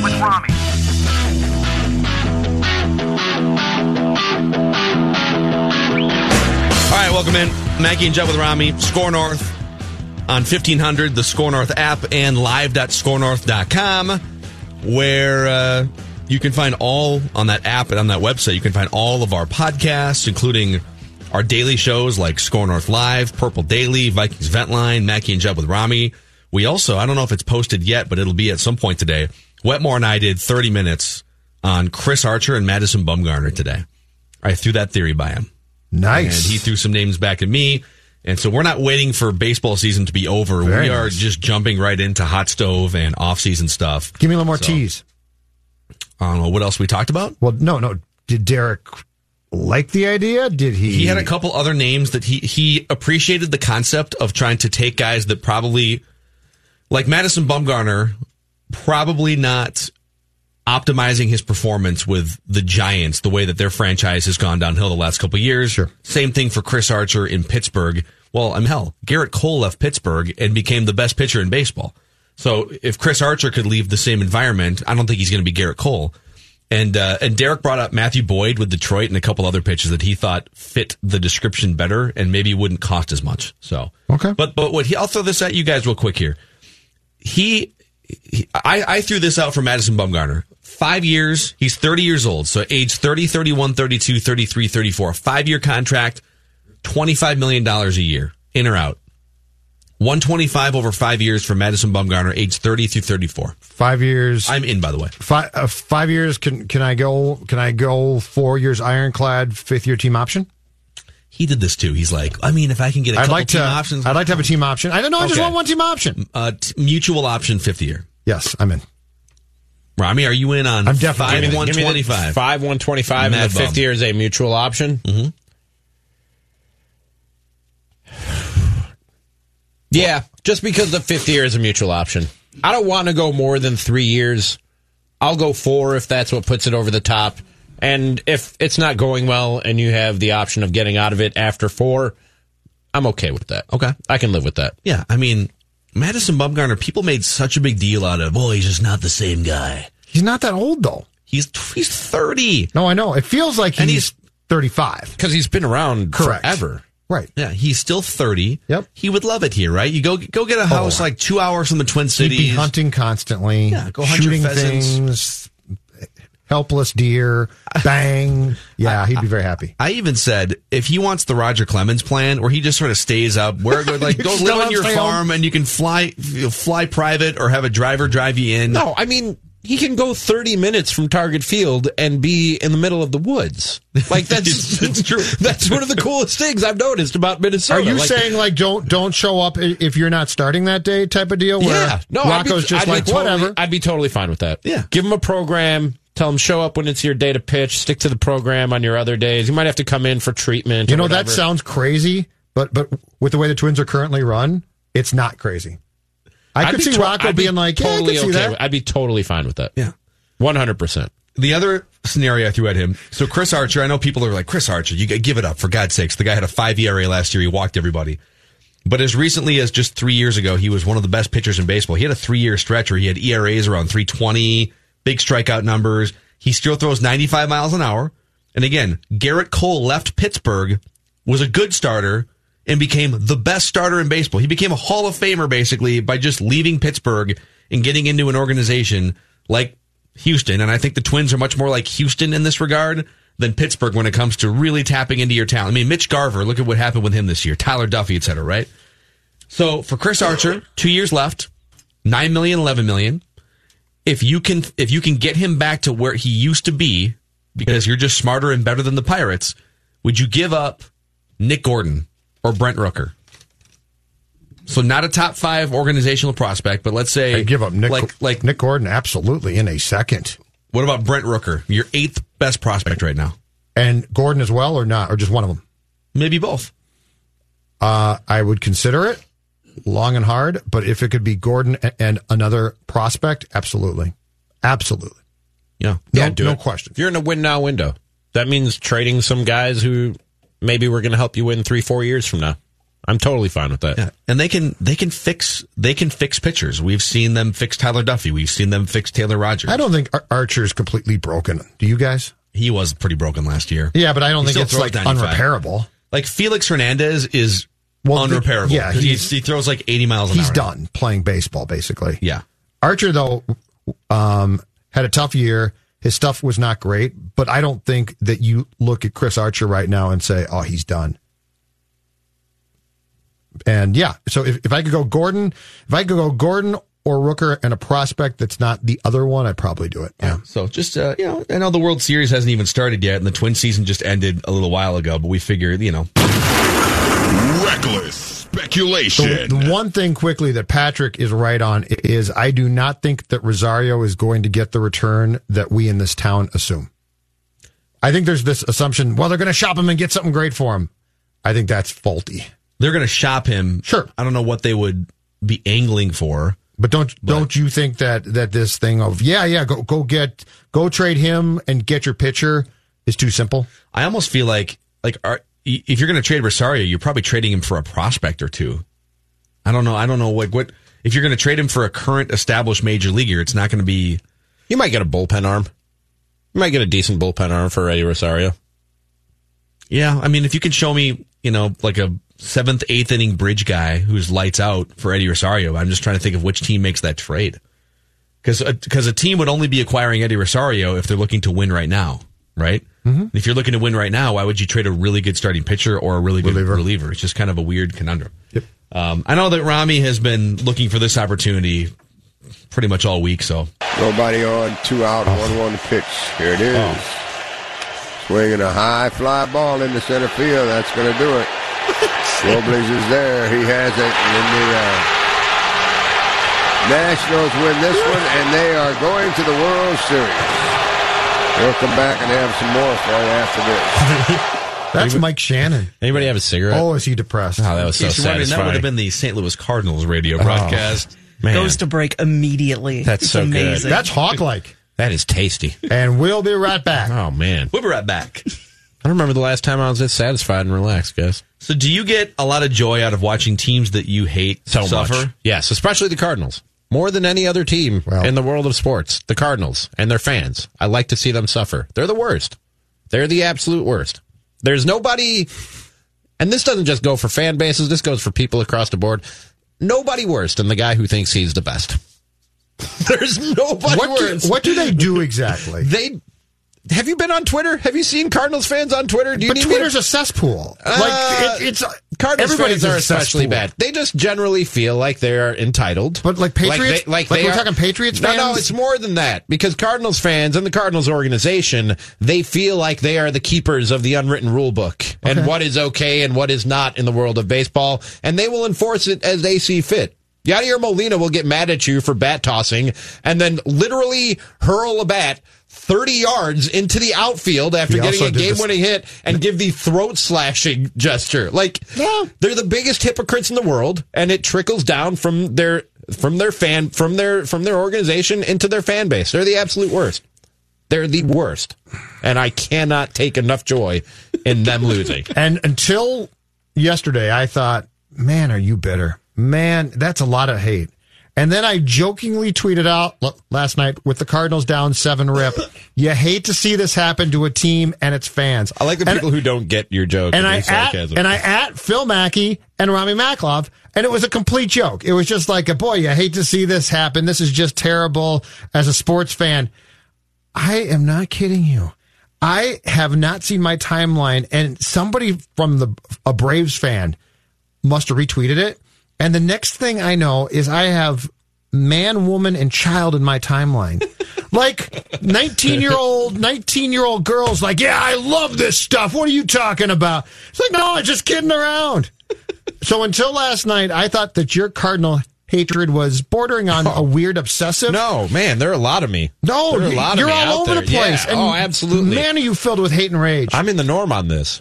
Cardinals are the most hated baseball organization in baseball, and it's not even close. It's hands down. Because people see what I see. Yes. People see the pretentiousness. People see the entitlement. People can see what I see in the St. Louis Cardinals. It's now, also Cubs fans have a reputation, but we're like drunk and obnoxious and annoying, and we don't know what's going on in the game. We're just there to drink and party. Right. The Cardinals are pretentious. It goes far beyond annoying. And I have I have no hatred for the Cardinals. I do see some of the same things that you see, so it's mildly annoying to me. I just think it's so much more fun that the Nationals are going to be in the World Series now. Max Scherzer, Steven Strasburg, shirtless Brian Dozier celebrating in the clubhouse. Back to back.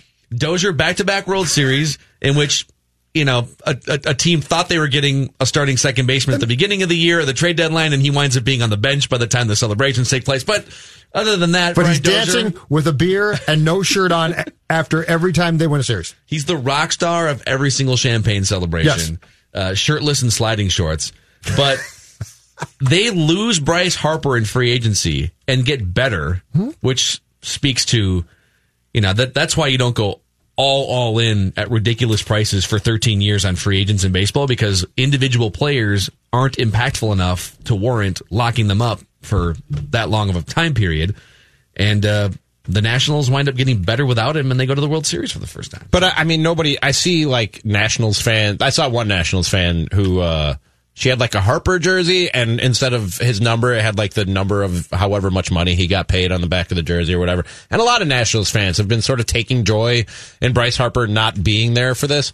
Like, not one of you idiots would have turned down the deal that Bryce Harper took. Bryce Harper did what we all do in our line of work. We take the best deal we can get because we work for money. Yeah. Like, at the end of the day, we work for money, and if somebody comes and call in with a whole hell of a lot more money, you're going to take it. There's no reason you should begrudge Bryce Harper for taking the deal that he took. The Nationals didn't even come close to it. That doesn't make sense to me. Max Scherzer was all over last night. It reminds me of the one time I met Max Scherzer face to face was at Target Field. It was after a Twins-Tigers game because he was a Tigers pitcher at the time. And we were in the elevator that takes you from upstairs in the press box to down to the main level and then down to the clubhouse and just up and down. And so he had finished his start. He had showered up, and I had gone to the Twins clubhouse and done my work as the Twins beat writer at the time for the station. And we're in the elevator. It's just him and I going up to, I was going all the way up to the press box, and he wanted to get off on the main level. Mm-hmm. And the elevator's kind of slow. So like, it's kind of weird if you don't acknowledge someone in that elevator. Like, you almost have to say hi because it's like you're in there so long, and it's just such a. And he looks up from his phone. And he goes, "Hey man, where's Glicks at? How can I get to Glicks?"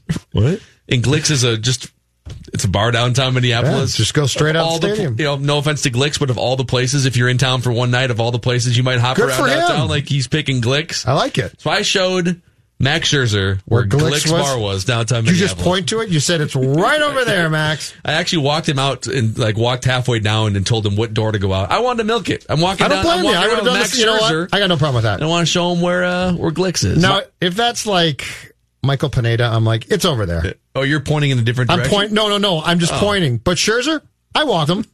Verlander, I walk with him. Yeah, you don't want to get pine tar on your shirt. That's why you're. But if you're like walking with Pineda, Detroit fourth starter, I'm like, it's right around the corner. Just my first ever reporter assignment, I went to cover Bucks practice. They were playing the Cavs, and I'm walking into the building as the Cavs bus pulls up, and so LeBron leads the team off the bus and is walking in the building behind me. And like, if you didn't know who LeBron James was, it looked like he was part of my entourage. Like the way that the Cavs were walking behind me, and then LeBron tapped me on the shoulder and asked me and made sure that they were going to the right locker room. I was like, "Yeah, man, you're cool. It's right down this way." But like, follow me this way. Walks to his apartment.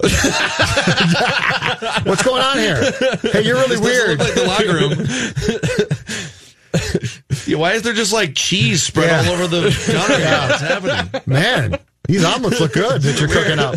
Why are all these cool athletic looking guys following the fat short Arab dude? One of these things is not like the other. Hey, before we get to in other news, this is Judd's question. I did see it. Seth posted this question on our social media yesterday on Score North, and I just want to point to the absurdity of this. And I love Judd and I love Seth, but the question that they're posing is, who's going to win more games this season, the Wild or the Timberwolves? Okay, do people am I missing something here? The Timberwolves have one of the 10 best players in the world, have a modern system, have some guys who can shoot some 3-pointers now. I'm not saying that they're not enough. I mean, they're not. I'm not saying that they're going to be the Golden State Warriors, but the Timberwolves are going to be a competitive team this year in a really tough Western Conference. They're going to miss the playoffs in all likelihood. The Wild are like 3 years past the peak of their core players and don't have any young stars and are off to a terrible start. Yeah, they're going to be awful. Wild are like lottery winning bad. The Wolves are going to be bad, and they're probably not going to luck into wins. The Wild, as you and Royce like to say, are going to have the random luck of pucks going off butts into goals at times, and so they're going to get some weird wins. This is going to be neck and neck, though. This is going to I don't think so. I hope you enjoyed the Twins, and I hope for our sake the Vikings and Gophers are good or continue to be good, because these winter teams are going to be bad. No, I think there's two different paths here. There's how good will the teams be, but then the next path is how interesting will they be to watch. Oh, I didn't say that. The Wolves are going to be much more interesting to watch because they're ascending. I agree with that. Theory. Yeah. No, I'm talking wins. But in terms of wins, I'm not saying the Wolves are going to win 50 games or anything, but I legitimately think the Wild are a bottom 3, bottom 5 team potentially in the NHL. I sure hope you're right. And I don't think the Wolves are a bottom 3 team in the NBA. I think the Wolves are much closer to knocking on the door of 500 than they are knocking on the door of the number 1 overall pick, which I would. Wolves potentially win how many games, you think? I think Cunningham said around 500. I agree. I think they could finish around 500. It's between 35 and 41 wins for the Wolves. Yeah. I will bet. With Karl Anthony Towns. And that's not good. They should tank. They're going to mess us up. I will bet both you guys that they are not, by the time this year is done, they are not a 500 team. And this is where we almost need a stipulation. Can I take a window? Not just strictly 500, but take a window like 38 to 42 wins? Yeah. Well, you're saying 38 wins or more. Yeah. Yeah. Yeah. I would take that bet. They will not. That would be the winner. If it's more than 42, you lose the bet. Don't judge yourself into I will. Prediction. They've legitimately shocked the world if they win more than 42 games. Yeah. 38 or more? 38 or more. I'll take that bet. And I'm signing up for like 35 or 36 or more. So I'd like we have to figure out first of all, we have to pay off some cesspool challenge bets here. Or more. Yeah, what are we doing? No, I'm talking straight cash here. What are we? Oh, okay. I'm not talking like cute costume stuff here. I'm talking straight cash. Okay, Randy Moss. But here's the problem with this bet, because Rami already alluded to it. If the Timberwolves are wise, let's say they look competitive. Not my problem if they're smart about it. Well, if they look competitive in the first half of the season, but they're clearly not going to make the playoffs. Yes. They should fake an injury for Karl Anthony Towns, and they should try and lose as many games as possible to get a better draft pick to improve next year's team. I could see them losing a bunch of games in like March and early April and not doing what they... So I guess what I'm saying is by the All-Star break, they're going to be flirting with 500. And by flirting, I mean within 5 games of 500 at the All-Star break. I think this team wins for the entire season right around 32 games probably. Okay. That's not a train wreck. But wins-wise, both these teams are going to be bad. But the Wolves are at least intriguing. The Wild is going to be gloriously bad, and this has been the Zolgad plan for how long now? How long have I been begging for this? But they're not going to do it. I mean, you're talking about the Wild purposely tanking, right? But they're not purposely tanking. Right. But this had to happen. Like, this is the plan. The Zolgad plan was always to be here. I was watching that game last night, and I was like, this is the glorious result that I've been waiting for how long? Which is you're just awful. You're slow. You're unskilled. You're not good at hockey. All these things are fantastic. That's a problem in hockey. But you're going to get Kaprizov next year. You're not good at it, but it's your job? No, it's fantastic. The draft pick. Rami, Phil will tell you, I have been begging for this type of downfall for I know you were begging for it when I got here. Because there was a time where this was a good team, and I was very high on the entire team, and they did the right things. But now it's time to embrace the bad. I'm aware. I'm with you, man. And you know what? Just embrace it. I have never been so at peace with this franchise in years. I'm happy. I'm with Judd. I'm satisfied. I think the best thing that can happen is, listen, there was a fun little run there. Yeah. You did a nice job. You had some splashy little regular seasons. Provided some good shows for us, good content at one time. I need to get to some Wild games with Judd here. I said I was going to try. I was going to attempt to learn the sport of hockey this season. This might not be the season to do it. You guys should definitely go to a game together. Pick a game. They've got Tall Boy Claws at the Excel Energy Center. Oh, let's go. Let's do this. Yeah. How much? There's really no wrong price for a claw. You can drive since there are no laws when you're drinking the claws. Maggie and Judd with Rami, Score North, and the Score North app. In other news, when we come back here. Visit scorenorth.com and use the keyword deals for spooky savings to the Trail of Terror located just 7 miles south of Shakopee. You'll receive 1 voucher valid for 2 admissions to the largest Halloween event in the Midwest, valid this weekend through next weekend. Visit scorenorth.com, keyword deals. In other news, it is time for In Other News. Midweek, mid-show, it's time to take a break from all that hard-hitting sports talk we bring you here on Score North and look at some of the more weird and wacky news from around the world, including from Pakistan. And assist from Jonathan on this one, who sent me this story a couple days ago. A caretaker of a religious place unleashed his pet lion on an electrician for demanding wages recently. What? According to the hold on, it gets weirder. According to the Pakistani media report, a case of attempted murder has been registered against a caretaker. Though the incident took place on September 9th in the capital of Punjab province, the complaint was lodged just 2 days ago. Why would somebody wait to lodge a complaint about a lion attack? Stay tuned. According to the police, electrician Mohammed Rafiq didn't file any complaint against Ali Raza, caretaker of congregation, Pakistani word I'm not going to try to pronounce, as he had been promised proper treatment of injuries received in the lion attack. So the dude... I'll keep reading. But when Raza refused to get his wounds treated and pay the compensation he had promised, Rafiq lodged the complaint, the police said. So this guy did electrical work for this other guy, and he wasn't paying, went to get his money, and the guy was like, man, get out of here, and unleashed his lion on him, unleashed his pet lion on him, and then said, man, my bad. I'm going to pay for those medical bills. And the dude who was attacked, the dude who went to ask for his money and instead got attacked by a lion, trusted the guy who unleashed his pet lion on him the first time he owed him money. That is the most trusting person in the history of trusting people. Pretty amazing. I feel like... that's amazing. That's an amazing piece of leverage to have in your home, right? The pet lion. Yeah. Can we talk about that? Like, who's like, you know, I love animals. I got to get a pet. Dog? No. Cat? No. How about a lion? I mean, think about it. You have neighbors, right? You live in a house with neighbors. Yeah, I got neighbors. You know, sometimes when you're living in a house, there's disputes over where the property line is and where people are mowing their lawns. I mean, if you had to look over the fence and say, hey, listen, Jer, okay, need to keep your kids' toys on your side of the fence. And Jer goes, I'll do whatever I want. And you say, are you sure? Just hold on a second. You unleash your pet lion. Just hold on a second, Jerry. Are you sure, Jer? I got to go inside and get my pet lion. Here, I got to get Mufasa. You know where my property line starts? Wherever the hell Simba says it starts. Right? That's where my property line starts.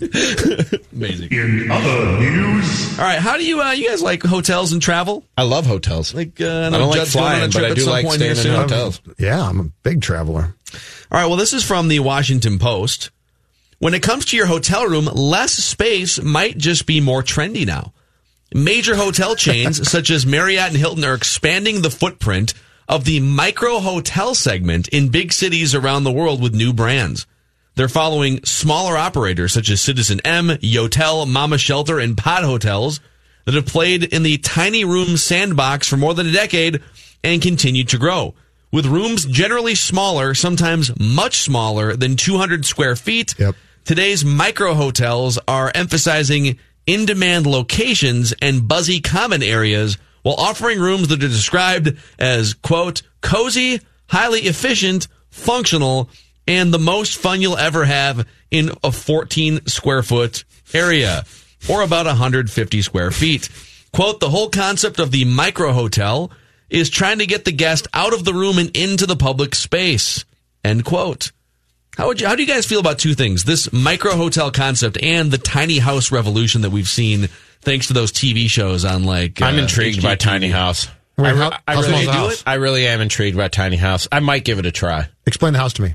What, tiny house? Yeah. Have you ever seen tiny house shows? The TV show? Just Google it. I bet you if you Google it, you'll see exactly what we're talking about here. It's basically like 200, 300 square foot, almost campers, but they're houses that people live in. Yeah, they're pimped out. Like, they have everything that a home would have in it. A kitchen. They cram it into 200 square feet. I might try that, because, like, all I do is sit on my couch. When I'm home, I sit on my couch and watch TV. I don't know what I need all this room for, but there is one of these hotels literally across the street from my apartment building. Really? My brother and his family stayed there when they came to town, and it's literally 4 walls, a bunk bed, a TV hanging on the wall, and then, like, instead of dressers or like a closet, the wall is just covered in hooks.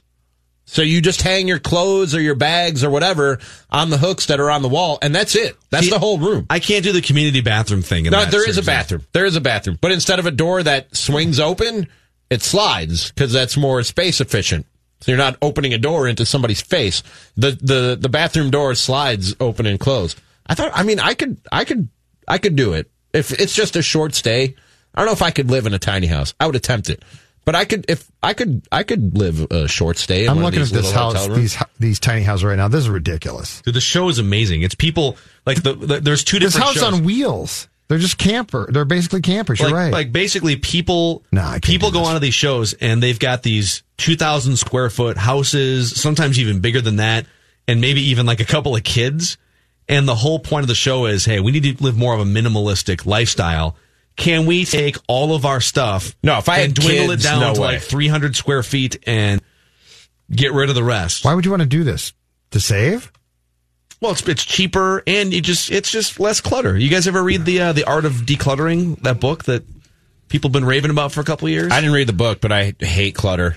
I cannot stand clutter. Don't come to my house. That is a constant point between me and my girlfriend. I cannot stand clutter. And the whole point of the minimalistic lifestyle and Declutter Nation, is to just sort of cut ties with the things that bog you down in life, like the 100 shirts that you never wear, or those old magazines that are sitting under your bed collecting dust, right? Yeah, Not those magazines, but the other magazines I live that we're large. talking about. I live large, and I'm going to keep it that way, okay? I love throwing things away.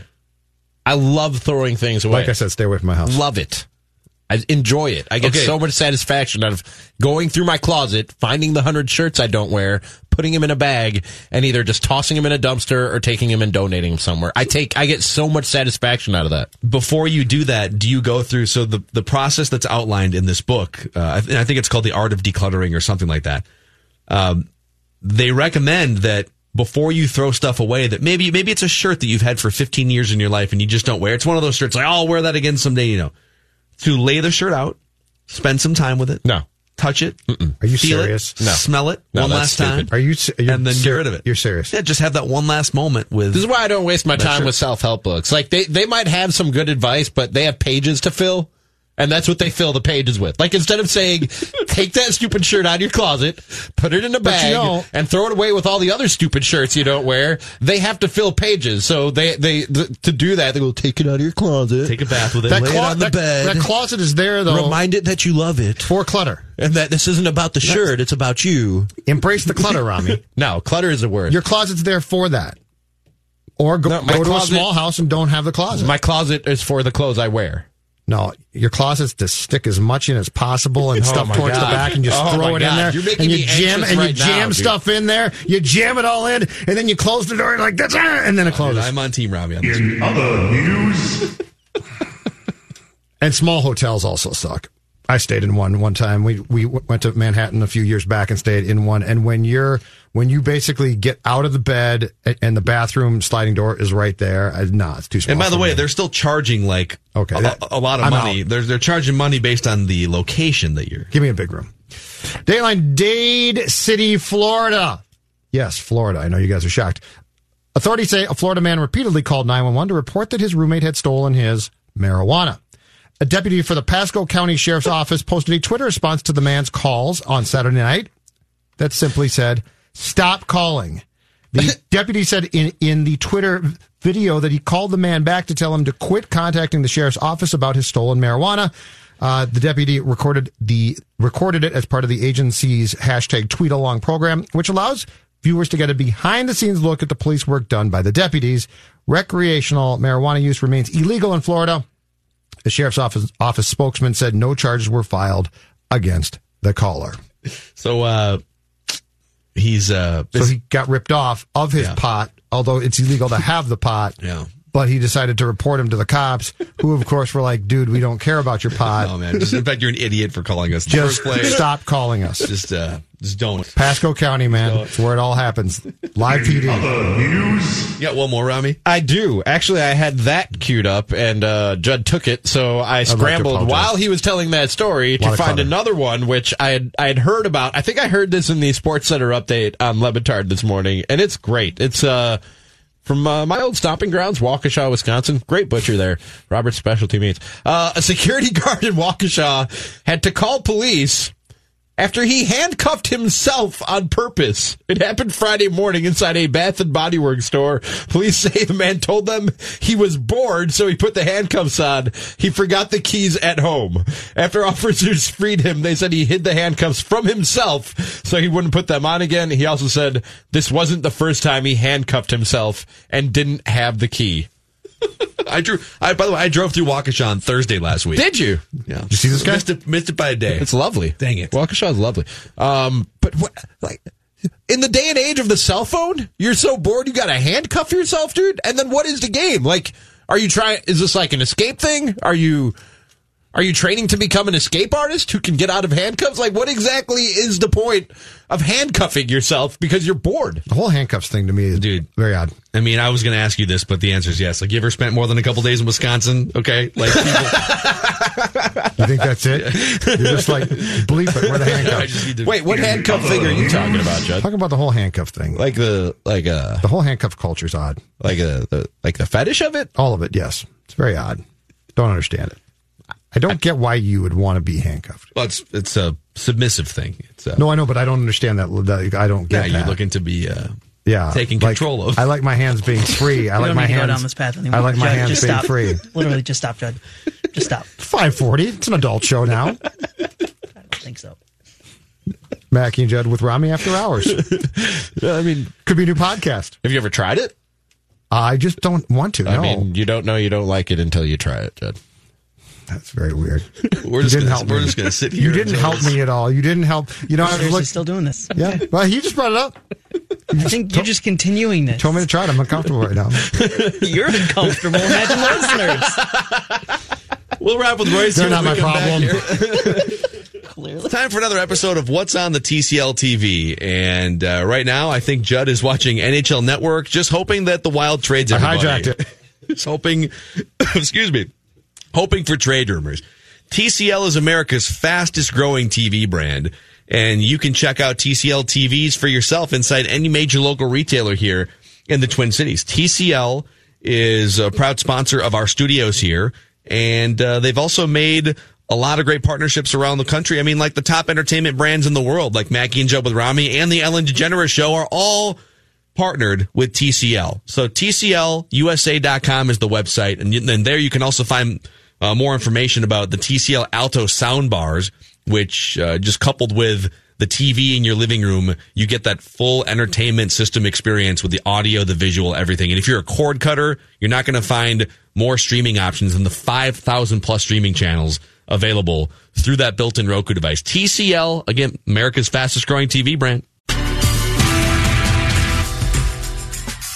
Jonathan here with this hour's Score North download brought to you by Chet's Shoes. We'll use this to remind you of what we got on our podcast network. It consists of more than a dozen shows, from the Score North Twin Show and Raised by Wolves to The Scoop with Doogie, and then Royce Unchained. You can find a full list of these Minnesota sports podcasts over at scorenorth.com and the free Score North mobile app, or you can just search Score North, S-K-O-R North, anywhere you find your podcast. That's been your Score North download. Now back to the final segment today of Mackie and Judd with Rami. Thank you, Jonathan Harrison, TCL Broadcast Studios. Time to wrap with Royce. How about those Nationals, sir? Washington finally going back to a World Series. Did they? I'm very disappointed. Anybody burn anything? Come on. I saw your tweet. You were Yeah, you at least got to tip over a Prius or some damn thing, flip it up on the sidewalk or do something. They didn't rage hard enough for you?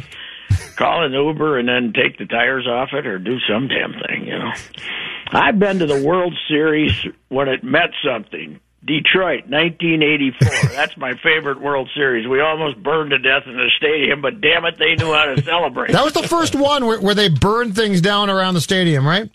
Yeah, I remember Randy Galloway going out. You could go out on the roof, if you watched yourself and look down there, and he says, "You got to come out here and see this." So we go out there, and they tipped over a cabin. It was burning, and then there was about 14 of them urinating on it. It was right outside the stadium too. And then the helicopters came in, right? And this big helicopter comes in, and we thought, God, they're going to have to airlift us out of here. It was the guys from the guy from Domino's owned the team then, Tom Monahan, and he was bringing pizzas in for all of us who were stranded inside the stadium. He brought in his helicopter full of pizzas. So anyway, yeah, that was a great World Series. I'm just Rami's happy because he hates the Cardinals. I'm happy because the Nationals just make for a lot more fun World Series matchup. We get Strasburg, we get Max Scherzer. Yeah. And we get some fun offensive players. I'll tell you, that Strasburg. I mean, we talk about Scherzer and the rest of that. Strasburg is a horse, man. Is his pitch, the mix of pitches he has now with that changeup. Oof. And he's got calves on him like a damn linebacker. He's a huge guy in the trunk, and he's a horse too. He'll pitch game one and come back and get you a save in game 3 if you need it. He's got his money and he wants the Nats to win. I'm very impressed with him. Pat, do you have the scoop on what happened with TC the Bear being let go by the Twins today? Against Harrigan in the home run contest about 5 years ago. He should have gotten fired then. Uh-oh. Thank you. Here we Finally. go. Rami's going to think you're on his side now. Somebody knows what's going on here. TC the Bear was cheating. He cheated when I went against him too, Pat. In the contest, right? Yeah. And they tell him you get 7 pitches, right? You only get 7 pitches. You don't. If you don't swing, tough bananas. Yeah, they said 7 swings. 7 swings. 7 swings. Oh, no, I'm sorry. 7 pitches. Yeah, you're right. But in the 7 pitches. No, so they didn't. They say you get 7 pitches, and then the Bear goes up there and waits for the pitches. Then he gets 7 swings. Right. You get 7 pitches. So the Bear cheated, and and then Harrigan called him out on it, and in fact, I contacted him today. He's happy. He's happy the Bear got fired. What, Harrigan is? Sure. Do we know the Bear was fired, by the way? Wow. The Star Tribune did not elaborate much on the story because they couldn't reach the Bear. That's because they won't talk. Neither party will. If a guy just quits. I'm with you on this. Yeah. If the guy just quits, they say he quit. Yeah, you're right. You're right. Yes. Yeah. Well, Mackey's seen him with his pants off, so I don't know. Maybe he knows more than I do. Well, I know more about some things. Wouldn't you like to know? Who was with? Who were the witnesses? You and who? Pellicero were walking out, opened up the sources door. Tell there me. was TC looking at his computer. So yeah, reporting live from a place NFL Network's Tom Pellicero. Breaking news about TC the Bear not having pants on. Hey, he'll do it. You do it. Or if Mackey has something out and reveals it, Pellicero will tweet back as expected. Yeah. As expected. TC the Bear was up. Yep. You're right. Yeah, I think the Bear was fairly popular too, and he probably he was on the payroll, and then the personal appearances he made in the off season, he probably made a few bucks. But I don't know. Maybe they wanted a younger, more energetic Bear. I don't know. Astudillo, Pat. This is a way to keep Astudillo on the roster, keep him around. He can double as TC the Bear. That's not a bad thought. In fact, why don't we just make Astudillo the mascot? That's what I think that's the idea. Just have him out there with his curly hair, man. He'd be a wonderful mascot. Well, I think it's just another feather in the cap of the cheap poll ads, slashing payroll, getting rid of their 20-year mascot. Yeah. Hey, has it rained in New York yet, or did they call it off? They called it. I know they called it, but did they? But it hadn't been raining yet. It was all based on the forecast. No, I saw a few tweets that the rain had started. It did start to rain. Yeah, this is the only time you You postpone a game and then you pray that you get a deluge so nobody can give you a big advantage for the Astros, though, right? They don't have to. I mean, they got their 3 starters now, so they can be in pretty good shape. There's the Yankees right for not putting a roof on it. Verlander and Cole. What's that, Pat? Is he going to pitch Greinke in Game 4 and then the other 2 guys? I've not seen the plan yet. I don't know what the exact plan is, but it sounds like they're going to not have to use a number 4 starter. Yeah, okay. Yeah. Of course, if they get to Game 7, then because with no day off, they'd have to. They better not get to Game 7, but I don't think they will. But boy, how about the strikeout totals for the Cardinals? What did it end up being? Corbin had 12, and that the kid that throws 100, he had 2. They were. I think they were. At one point, 16 of the 24 outs were strikeouts.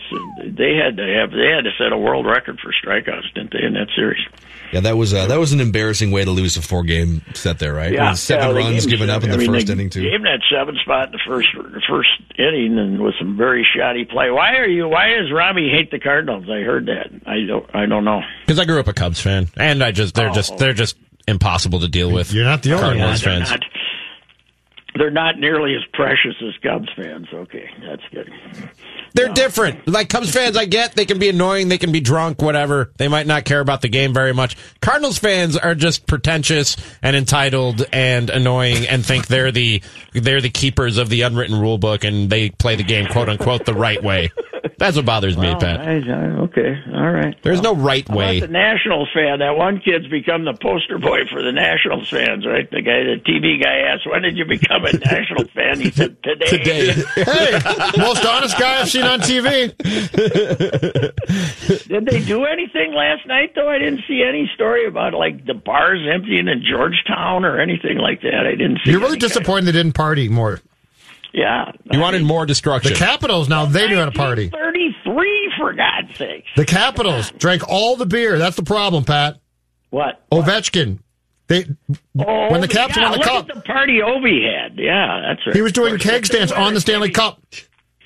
If they win it, who will Howie Kendrick turn into Ovi and be drunk out there barbecuing with a bonfire and stuff afterwards, having his wife tweet out pictures of him almost burning himself to death drunk trying to cook something. That was great. Poor Dozier, by the way. Dozier's loving life, but Dozier has been sober in 6 weeks, supplanted and put into the bench role twice in a row. But at least he gets to go to the World Series 2 years in a row. I bet he was out there and he kicked that one with one out. That would not have been nice, kicking that little simple ground ball in the ninth inning to give the Cardinals hope. That would not have been good. Yeah, so they're good though. Damn. Now that they got their bullpen fixed, that's a good team. Rendon is fantastic. Soto didn't have a great series, but I love that guy. They could win it. They could beat Houston or the Yankees with that pitching. Yeah. Okay, real quick, we can talk more about this throughout the next 4 months, but this came up on the Twin Show today.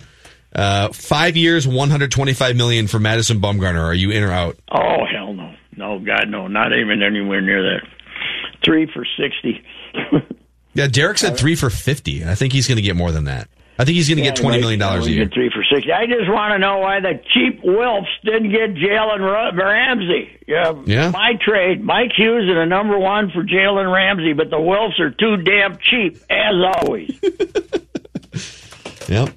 Hashtag cheap Wilfs. Let's get it going. I saw you trying that on Twitter this morning or last night, whichever one it was. Pat, we'd side with you, but we are Wilf pocket protectors here. That's what we do. That's right. Okay. Hey, that's a good bit. I wonder if anybody's ever tried that one. Yeah, we'll give it a go and see. We're launching it today. All right, Pat. We'll see you tomorrow. See you, Royce. All right, that's how long have you been a Nationals fan today? Did you guys realize that TC was a finalist for the 2020 Mascot Hall of Fame? Hall of Fame? Hall of Fame. This is a shocking development. The mascot can still get in. A few days ago, he tweeted out a link to vote for him in the 2020 Mascot Hall of Fame. He's up against Youppi, the Canadians. Oh, I'm sorry, but Youppi goes first. Blue, the Colts mascot. S.J. Sharkey, the San Jose Sharks mascot. S.J. Sharkey. Boomer of the Indiana Pacers. No. Sebastian, the Ibis of the Miami Hurricanes. How many mascots are on this list? Globey of the Harlem Globetrotters. The best thing about the Mascot Hall of Fame award ceremony it's very brief. There are no acceptance speeches. They just get up there.